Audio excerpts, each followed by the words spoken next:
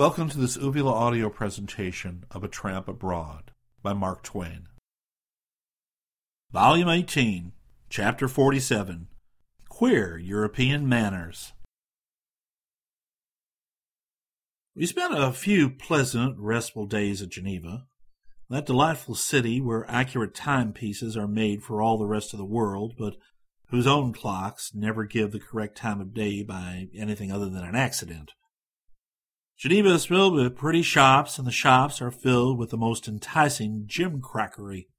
But if one enters one of these places, he is at once pounced upon and followed up and so persecuted by this or that or the other thing that he is grateful to get out of there again, and is not at all apt to repeat the experiment. The shopkeepers of the smaller sort in Geneva are as troublesome and persistent as are the salesmen of that monster hive in Paris, the Grand Magasin du Louvre, an establishment where ill-mannered, pestering, pursuing, and insistence have been reduced to a science. In Geneva, prices in the smaller shops are very elastic. That is another bad feature. I was looking in at a window at a very pretty string of beads suitable for a child. I was only admiring them. I had no use for them. I hardly ever wear beads. The shopwoman came over and offered them to me for 35 francs. I said it was cheap, but I did not need them. "Ah, but monsieur, they are so beautiful." I confessed it, but said that they were not suitable for one of my age and simplicity of character. She darted in and brought them out, and tried to force them into my hands, saying, "Ah, but only see how lovely they are. Surely monsieur will take them. Monsieur shall have them for 30 francs. There, I have said it. It is a loss, but one must leave, huh?" I dropped my hands and tried to move her to respect my unprotected situation. But no, she dangled the beads in the sun before my face, exclaiming, "Ah, monsieur cannot resist them." She hung them on my coat button, folded her hands resignedly, and said, "Gone, and for 30 francs, the lovely things. It is incredible, but the good God will sanctify the sacrifice to me." I removed them gently and returned them and walked away, shaking my head and smiling a smile of silly embarrassment while the passers-by halted to observe. The woman leaned out the door and shook her beads and screamed after me, "Monsieur, you shall have them for 28. I shook my head. 27! It is a cruel loss. It is ruin, but take them. Only take them." I still retreated, still shaking my head. "Mon Dieu, they shall even go for 26. There, I have said it. 26, come!" I wagged another negative. A nurse and a little English girl had been near me and were following me now.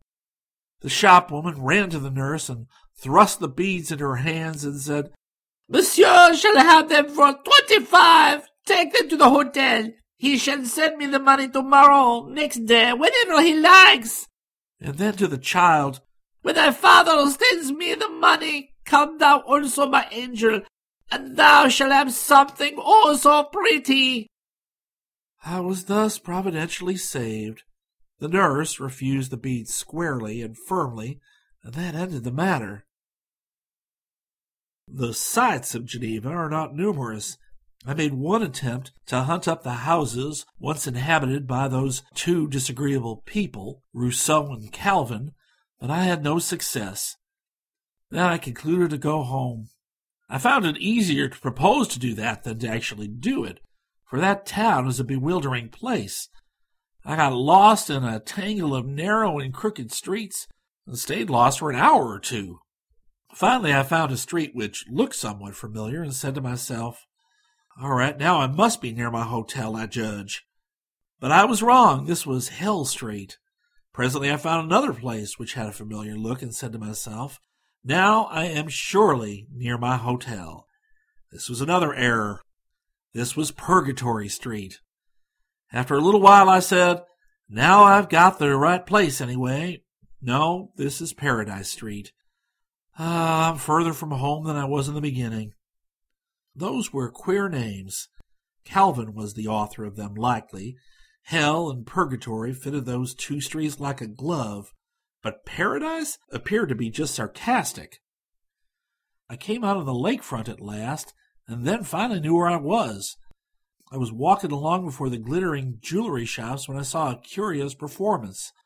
A lady passed by, and a trim dandy lounged across the walk in such an apparent carefully timed way as to bring himself exactly in front of her when she got to him.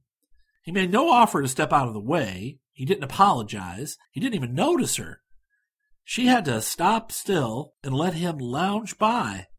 I wondered if he had done that piece of brutality on purpose. He strolled to a chair and seated himself at a small table. 2 or 3 other males were sitting at similar tables, sipping sweetened water. I waited. Presently a youth came by, and this fellow got up and served him with the same trick. Still, it did not seem possible that anyone could do such a thing deliberately.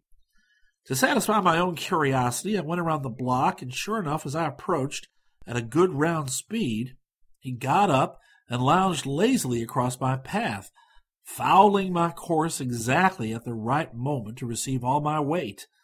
This proved that his previous performances had not been accidental, but intentional. I saw that dandy's curious game played afterwards in Paris, but not for amusement, not with a motive of any sort, indeed, but simply from a selfish indifference to other people's comfort and rights. One does not see it as frequently in Paris as he might expect to, for there are laws there that say, in effect, it is the business of the weak to get out of the way of the strong. We fine a cabman if he runs over a citizen. Paris fines the citizen for being run over. At least so everybody says. But I saw something that caused me to doubt that. I saw a horseman run over an old woman one day. The police arrested him and took him away. That looked as if they meant to punish him. It will not do for me to find merit in American manners, for are they not the standing butt for the jests of critical and polished Europe? Still, I must venture to claim one little matter of superiority in our manners. A lady may traverse our streets all day, going and coming as she chooses, and she will never be molested by any man.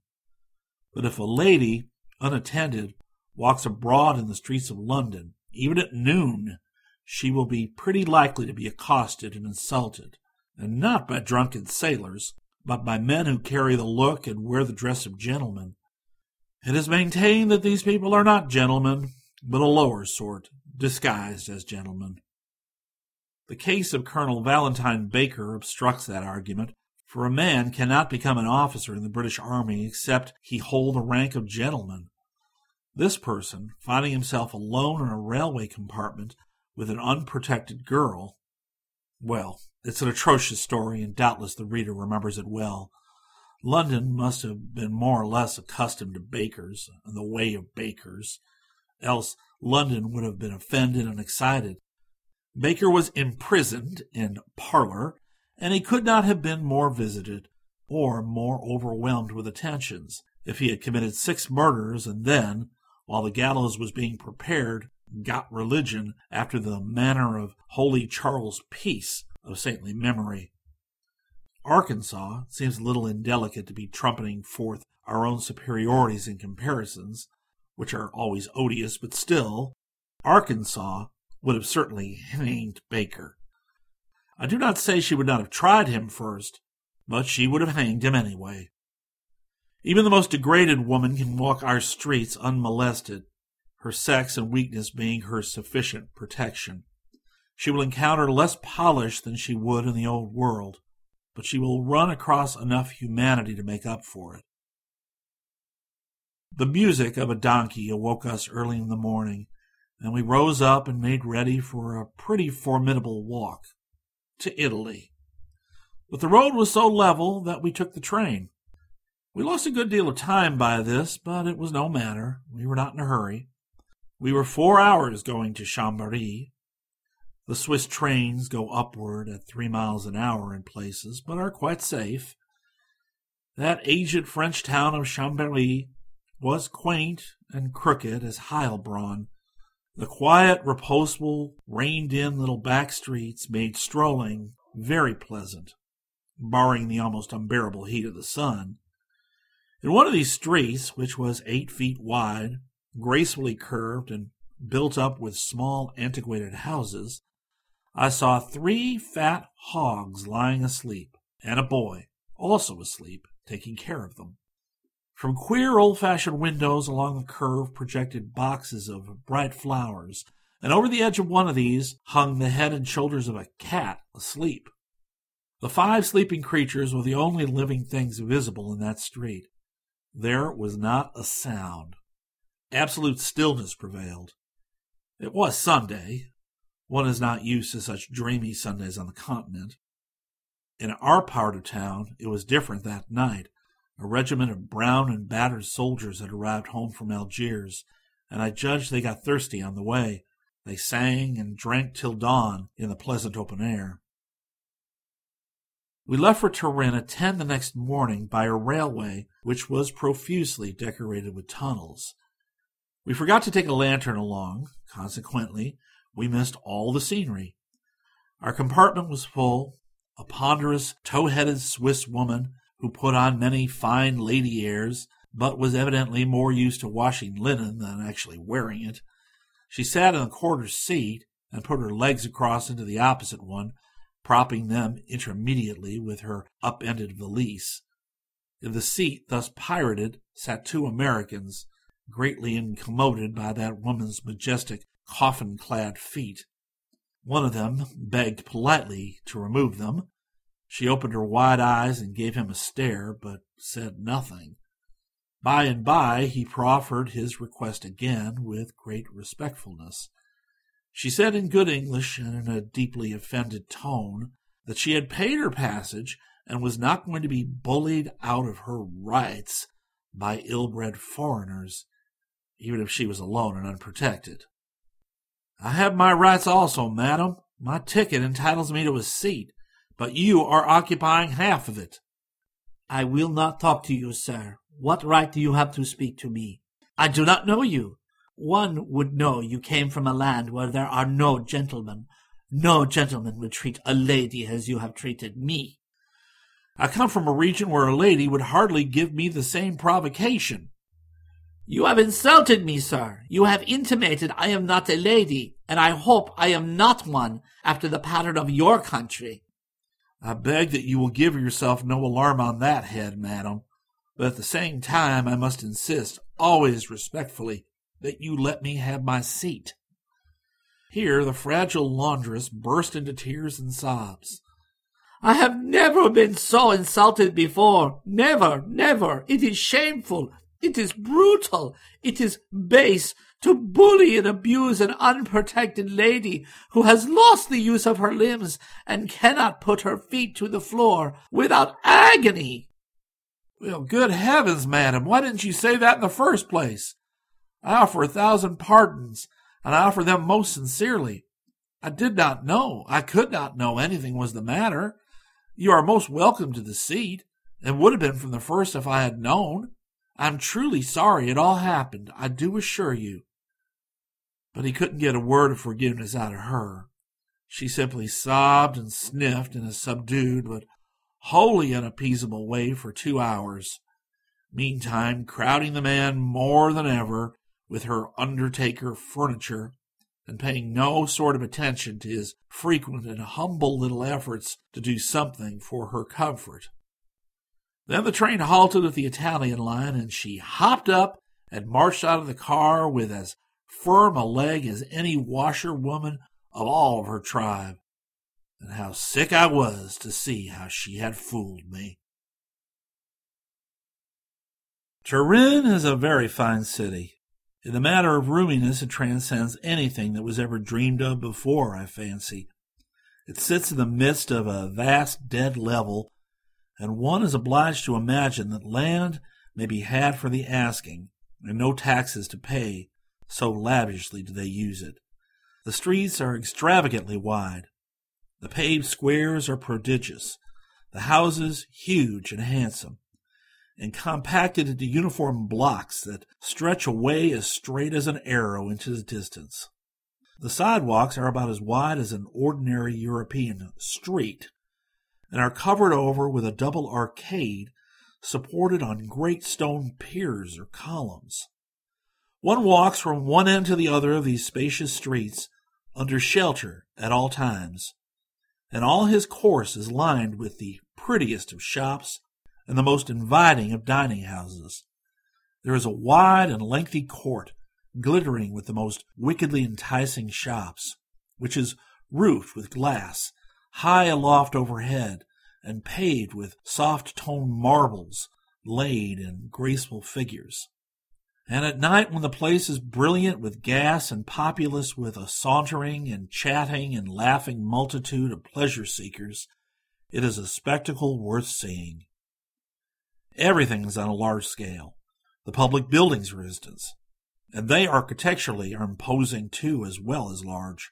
The big squares have big bronze monuments in them. At the hotel they gave us rooms that were alarming for size and a parlor to match. It was well that the weather required no fire in the parlor, for I think one might as well have tried to warm a park up. The place would have a warm look, though, in any weather, for the window curtains were of red silk damask, and the walls were covered with the same fire-hued goods. So also were the 4 sofas and the brigade of chairs. The furniture, the ornaments, the chandeliers, the carpets were all new and bright and costly. We did not need a parlor at all, but they said it belonged to the 2 bedrooms, and we might use it if we chose. Since it was to cost us nothing extra, we were not averse to using it, of course. Turin must surely read a good deal, for it has more bookstores to the square rod than any other town I've ever been in, and it has its own share of military folk. The Italian officers' uniforms are very much the most beautiful I have ever seen, and as a general thing, the men in them were as handsome as the clothes.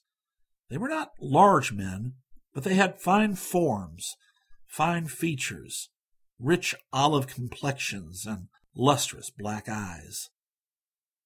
For several weeks I had been culling all the information I could about Italy from tourists. The tourists were all agreed upon one thing.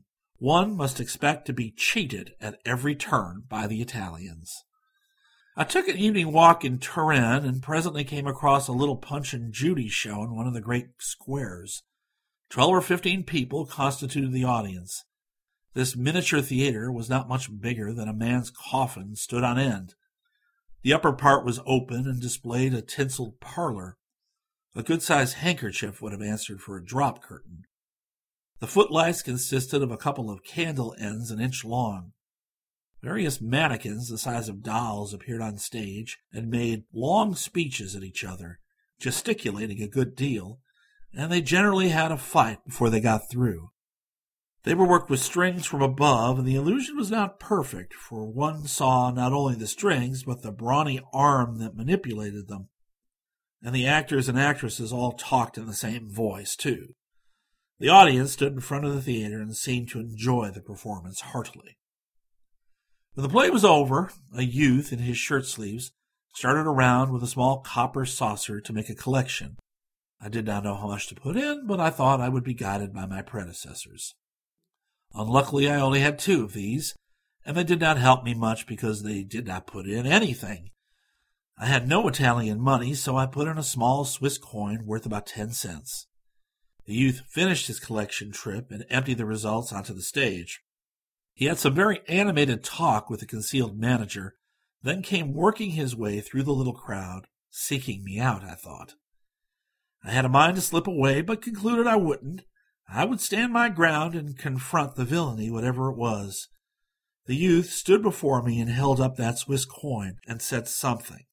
I did not understand him, but I judged he was requiring Italian money from me. The crowd gathered close to listen. I was irritated, and I said, in English, of course, "I know it's Swiss, but you'll take that or nothing. I don't have anything else." He tried to put the coin in my hand and spoke again. I drew my hand away and said, "No, sir. I know all about you people. You can't play any of your fraudful tricks on me. If there is a discount on that coin, I'm sorry, but I'm not going to make good. I noticed that some of the audience didn't pay you anything. You let them go without a word. But you come after me because you think I'm a stranger and will put up with extortion rather than have a scene? Well, you are mistaken this time, my friend. You'll take that Swiss money or you won't take nothing. The youth stood there with the coin in his fingers, nonplussed and bewildered. Of course, he had not understood a word. An English-speaking Italian spoke up and said, "You are misunderstanding the boy. He does not mean any harm. He did not suppose you gave him so much money purposely, so he hurried back to return the coin, lest you might get away before you discovered your mistake. Take it, give him a penny. That will make everything smooth again." I probably blushed then, for there was occasion. Through the interpreter I begged the boy's pardon, but I nobly refused to take back the 10 cents. I said I was accustomed to squandering large sums in that way. It was the kind of person I was. Then I retired to make a note to the effect that in Italy, persons connected with drama do not cheat. The episode with the showman reminded me of a dark chapter in my own history. I once robbed an aged and blind beggar woman of $4 in a church. It happened this way. When I was out with the Innocents Abroad, the ship stopped in the Russian port of Odessa, and I went ashore with the others to view the town. I got separated from the rest and wandered around alone until late in the afternoon I entered a Greek church to see what it was like. When I was ready to leave, I observed 2 wrinkled old women standing stiffly upright against the inner wall near the door, with their brown palms open to receive alms. I contributed to the nearer one and passed out. I had gone 50 yards perhaps when it occurred to me that I must remain ashore all night, as I had heard that the ship's business would carry her away at 4 o'clock and keep her away until morning. It was a little after 4 now. I had come ashore with only 2 pieces of money, both about the same size but differing largely in value. One was a French gold piece worth $4, and the other was a Turkish coin worth 2.5 cents. With a sudden, horrified misgiving, I put my hand in my pocket, and sure enough, I fetched out the Turkish penny. Here was a situation. A hotel would require paying advance. I had to walk the street all night and perhaps be arrested as a suspicious character. There was one way out of the difficulty. I flew back to the church and softly entered, and there the old woman stood, and in the palm of the nearest one still lay my gold piece. I was grateful. I crept close, feeling unspeakably mean. I got my Turkish penny ready, and was extending a trembling hand to make the nefarious exchange, when I heard a cough behind me. I jumped back as if I had been accused and stood quaking while a worshipper entered and passed up the aisle. I was there a year trying to steal that money. That is, it seemed like a year, though of course it must have been much less. The worshippers went and came. There were hardly ever 3 in the church at once, but there was always 1 or more. And every time I tried to commit my crime, somebody came in or somebody started out. But at last my opportunity came. For one moment there was nobody in the church but the 2 beggar women and me. I whipped the gold piece out of the poor old pauper's palm and dropped my Turkish penny in its place. The poor old thing murmured her thanks, and that smote me to the heart. I sped away in a guilty hurry, and even when I was a mile from the church, I was still glancing back every moment to see if I was being pursued. That experience has been of priceless value and benefit to me. For I resolved then that as long as I lived, I would never again rob a blind beggar woman in a church, and I have always kept my word. The most permanent lesson in morals are those which come not of booky teaching, but of experience. Chapter 48. The Beauty of Women and of Old Masters. In Milan, we spent most of our time in the vast and beautiful arcade or gallery, or whatever it's called. Blocks of tall new buildings of the most sumptuous sort, rich with decoration and graced with statues. The streets between these blocks roofed over with glass at a great height. The pavements all of smooth and variegated marble, arranged in tasteful patterns. Little tables all over these marble streets, people sitting on them, eating, drinking, or smoking, crowds of other people strolling by. Such is the arcade. I should like to have lived in it for the rest of my life. The windows of the sumptuous restaurant stand open, and one breakfasts there and enjoys the passing show. We wandered all over the town, enjoying whatever was going on in the streets. We took one omnibus ride, and as I did not speak Italian and could not ask the price, I held out some copper coins to the conductor. He took 2. Then he went and got his tariff card and showed me he had taken only the right sum. So I made a note. Italian omnibus conductors do not cheat. Near the cathedral I saw another instance of probity. An old man was peddling dolls and toy fans. 2 small American children bought fans, and one gave the old man a franc and 3 copper coins, and both started away. But they were called back, and the franc and one of the coppers were restored to them. Hence it is plain in Italy, parties connected with drama and omnibus and toy interests do not cheat. The stocks of goods in the shops were not extensive, generally. In the vestibule of what seemed to be a clothing store, we saw 8 or 10 wooden dummies grouped together, clothed in woolen business suits, and each marked with its price. One suit was marked 45 francs, $9. Harris stepped in and said he wanted a suit like that. Nothing easier. The old merchant dragged in the dummy, brushed him off with a broom, stripped him, and shipped the clothes to the hotel. He said he did not keep 2 suits of the same kind in stock, but manufactured a second when it was needed to reclothe the dummy. In another quarter we found 6 Italians engaged in a violent quarrel. They danced fiercely about, gesticulating with their heads, their arms, their legs, their whole bodies. They would rush forward occasionally with a sudden access of passion, shake their fists in each other's faces. We lost half an hour there waiting to help court up the dead, but they finally embraced each other affectionately and the trouble was over. The episode was interesting, but we could not have afforded all the time to it if we had known nothing was going to come of it but a reconciliation. Note made. In Italy, people who quarrel cheat the spectator. We had another disappointment after that. We approached a deeply interested crowd, and in the midst of it found a fellow wildly chattering and gesticulating over a box on the ground which was covered with a piece of old blanket. Every little while he would bend down and take hold of the edge of the blanket with the extreme tips of his fingertips, as if to show there was no deception, chattering away all the while. But always, just as I was expecting to see a wonderful feat of legerdemain, he would let go of the blanket and rise to explain further. However, at last he uncovered the box and got out a spoon with a liquid in it, and held it fair and frankly around for the people to see that it was all right and he was taking no advantage. His chatter became more excited than ever. I supposed he was going to set fire to the liquid and swallow it, so I was greatly wrought up and interested. I got a cent out, ready in one hand and a florin in the other, intending to give him the former if he survived and the latter if he killed himself. For his loss would be my gain in a literary way, and I was willing to pay a fair price for the item. But this impostor ended his intensely moving performance by simply adding some powder to the liquid and polishing the spoon. He held it aloft, and he could not have shown a wilder exultation if he had achieved an immortal miracle. The crowd applauded in a gratified way, and it seemed to me that history speaks the truth when it says these children of the South are easily entertained. We spent an impressive hour in the noble cathedral, where long shafts of tinted light were cleaving through the solemn dimness from the lofty windows and falling on a pillar here, a picture there, and a kneeling worshipper yonder.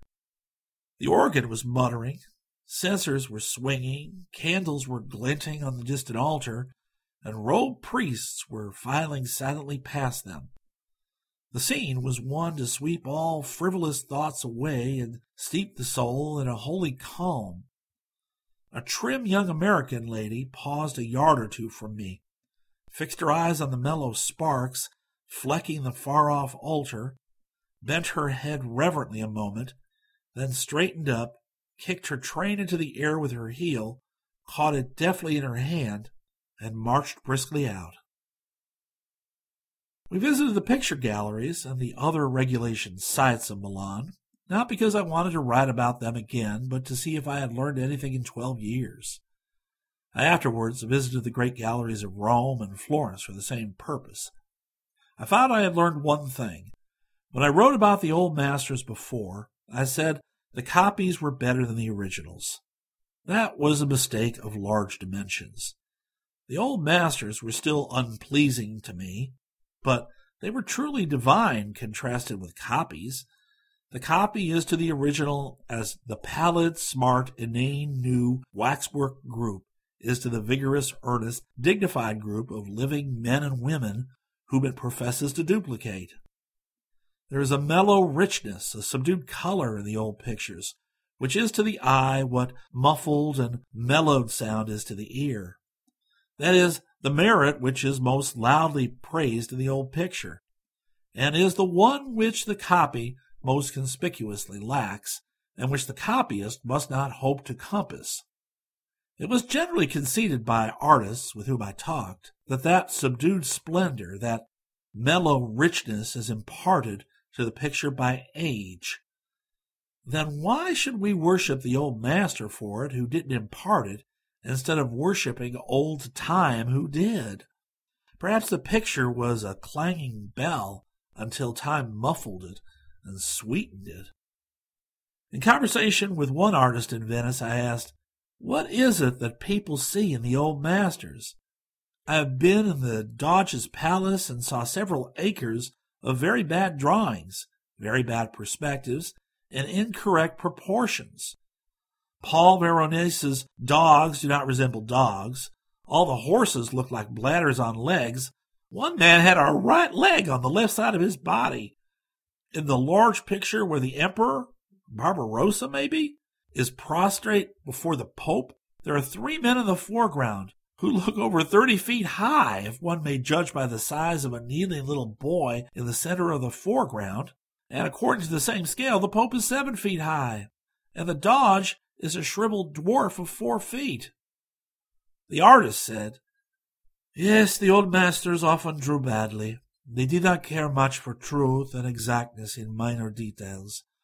But after all, in spite of bad drawing and bad perspective and bad proportion, and a choice of subjects which no longer appeal to people as strongly as they did 300 years ago, there is something about those pictures which is divine, something which is above and beyond the art of any epoch since, a something which would be the despair of artists, but that they never hope to expect or attain it, and therefore do not worry about it." That is what he said, and he said what he believed, and not only believed it, but he felt it. Reasoning, especially reasoning without technical knowledge, must be put aside in cases of this kind. It cannot assist the inquirer. It will lead him in the most logical progression to what, in the eyes of the artists, would be the most illogical conclusion.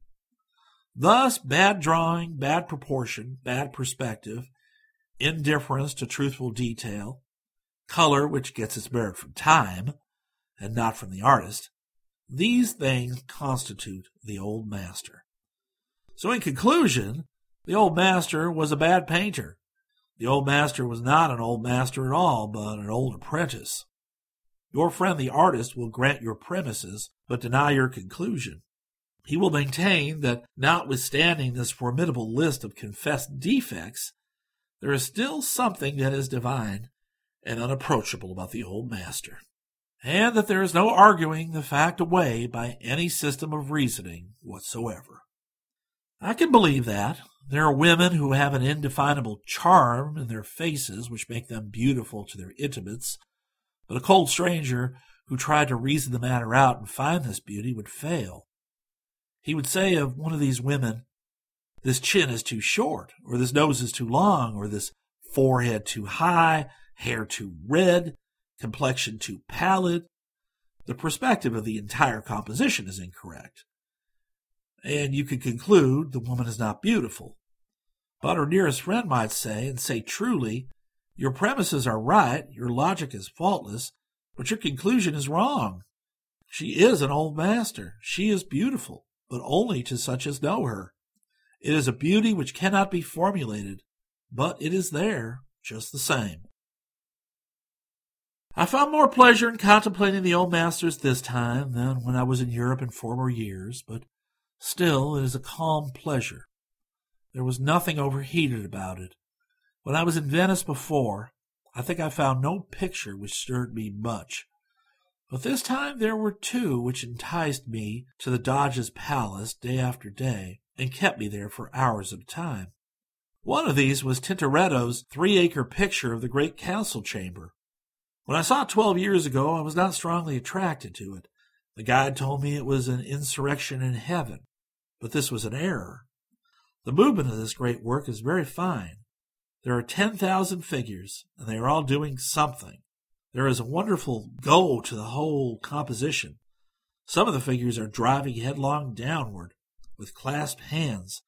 Others are swimming through the cloud shoals, some on their faces, some on their backs.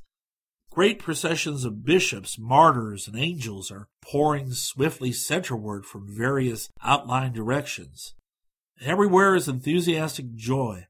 There is rushing movement everywhere. There are 15 or 20 figures scattered here and there. They are all holding books, but they cannot keep their attention on their reading. They offer the books to others, but no one wishes to read. The Lion of St. Mark is there with his book. He and the lion are looking each other earnestly in the face, disputing about the way to spell a word. The lion looks up in rapt admiration while St. Mark spells it out. This is wonderfully interpreted by the artist. It is the master stroke of this incomparable painting. I visited the place daily and never grew tired of looking at that grand picture. As I have intimated, the movement is almost unimaginably vigorous. The figures are singing, hosannaing, and many are blowing trumpets. So vividly is noise suggested that spectators who become absorbed in the picture almost always fall to shouting comments to each other, making ear trumpets of their curved hands, fearing they may not otherwise be heard. One often sees a tourist, with the eloquent tears pouring down his cheek, funnel his hands in his wife's ear, and hears him roar through them, "Oh, to be there and at rest!" None but the supremely great in art can produce effects like these with the silent brush. 12 years ago I could not have appreciated this picture. 1 year ago I probably could not have appreciated it. My study of art in Heidelberg has been a noble education to me. All that I am today in art I owe to that. The other great work which fascinated me was Bassano's immortal hair trunk. This is in the chamber of the Council of Ten. It is one of 3 40-foot pictures which decorates the walls of the room. The composition of this picture is beyond praise. The hair trunk is not hurled at the stranger's head, so to speak, as the chief feature of an immortal work so often is. No, it is carefully guarded from prominence. It is subordinated, restrained, and most deftly and cleverly held in reserve. It is cautiously and ingeniously led up to by the master, and consequently, when the spectator reaches it at last, he is taken unaware, he is unprepared, and it bursts upon him with a stupefying surprise. One is lost in wonder at all the thought and care which this elaborate planning must have cost. A general place in the picture could never suggest that there was a hair trunk in it. The hair trunk is not mentioned in the title, which is Pope Alexander III and the Doge Ziani, the conqueror of the Emperor Frederick Barbarossa. You see, the title is actually utilized to help divert attention from the trunk. Thus, as I say, nothing suggests the presence of the trunk by any hint, yet everything studiedly leads up to it, step by step. Let us examine this and observe the exquisitely artful artlessness of the plan. At the extreme left of the picture are a couple of women, one of them with a child looking over her shoulder and a wounded man sitting with a bandaged head on the ground. These people seem needless, but no, they are there for a purpose. One cannot look at them without seeing the gorgeous procession of grandees, bishops, halberdiers, and banner bearers which is passing along behind them. One cannot see the procession without feeling the curiosity to follow it and learn whither it is going. It leads him to the Pope in the center of the picture, who is talking with the bonnetless Doge, talking tranquilly, too, although within 12 feet of them a man is beating a drum, and not far from the drummer 2 people are blowing horns, and many horsemen are plunging and riding about, and indeed 22 feet of this great work is all a deep and happy holiday serenity and Sunday school procession. Then we come suddenly upon 11 1/2 feet of turmoil and racket and insubordination. This latter state of things is not an accident. It has a purpose. But for it, one would linger upon the Pope and the Doge, thinking them to be the motive and supreme feature of the picture, whereas one is drawn along almost unconsciously to see what the trouble is about. Now, at the very end of this riot, within 4 feet of the end of the picture, and full 36 feet from the beginning, the hair trunk bursts with electrifying suddenness upon the spectator, in all its matchless perfection, and the great master's triumph is sweeping and complete. From that moment, no other thing in those 40 feet of canvas has any charm. One sees the hair trunk and the hair trunk only, and to see it is to worship it. Bassano even placed objects in the immediate vicinity of the supreme feature, whose pretended purpose was to divert attention from it yet a little longer, and thus delay and augment the surprise. For instance, to the right of it, he placed a stooping man with a cap so red it is sure to hold the eye for a moment. And to the left, some 6 feet away, he placed a red-coated man on an inflated horse, and that coat plucks your eye to that locality the next moment. Then, between the trunk and the red horseman, he has intruded a man, naked to the waist, who is carrying a fancy flour sack in the middle of his back instead of his shoulder. This admirable feat interests you, of course, keeps you at bay a little longer, like a sock or a jacket thrown to the pursuing wolf. But at last, in spite of all the distractions and detentions, the eye of even the most dull and heedless spectator is sure to fall upon the world's masterpiece, and in that moment he totters to his chair or leans upon his guide for support. Descriptions of such a work as this must necessarily be imperfect, yet they are of value. The top of the trunk is arched. The arch is a perfect half circle in the Roman style of architecture, for in the then rapid decadence of Greek art, the rising influence of Rome was already beginning to be felt in the art of the Republic. The trunk is bound or bordered with leather all around where the lid joins the main body. Many critics consider this leather too cold in tone, but I consider this its highest merit, since it was evidently made so to emphasize, by contrast, the impassioned fervor of the hasp. The highlights in this part of the work are cleverly managed, and the motif is admirably subordinated to the ground tints, and the technique is very fine. The brass nail heads are in the purest style of the early Renaissance. The strokes here firm and bold. Every nail head is a portrait. The handle on the end of the trunk has evidently been retouched, I think with a piece of chalk, but one can see the inspiration of the old master in the tranquil, almost too tranquil hang of it. The hair of this trunk is real hair, so to speak, white in patches, brown in patches. The details are finely worked out. The repose, proper to hair in a recumbent and inactive attitude, is charmingly expressed. There is a feeling about this part of the work which lifts it to the highest altitudes of art. The sense of sordid realism vanishes away. One recognizes that there is a soul here. View this trunk as you will. It is a gem, a marvel, a miracle. Some of the effects are very daring, approaching even to the boldest flights of the Rococo, the Sirocco, and the Byzantine schools. Yet the master's hand never falters. It moves on, calm, majestic, confident, and with that art which conceals art, it finally casts over the tout ensemble, by mysterious methods of its own, a subtle something which refines, subdues, etherealizes the arid components, and endures them with the deep charm and gracious witchery of poesy. Among the art treasures of Europe, there are pictures which approach the hair trunk. There are two which may be said to equal it, possibly, but there is none that surpasses it. So perfect is the hair trunk, it moves even people who ordinarily have no feeling for art. When an Erie baggage master saw it 2 years ago, he could hardly keep from checking it.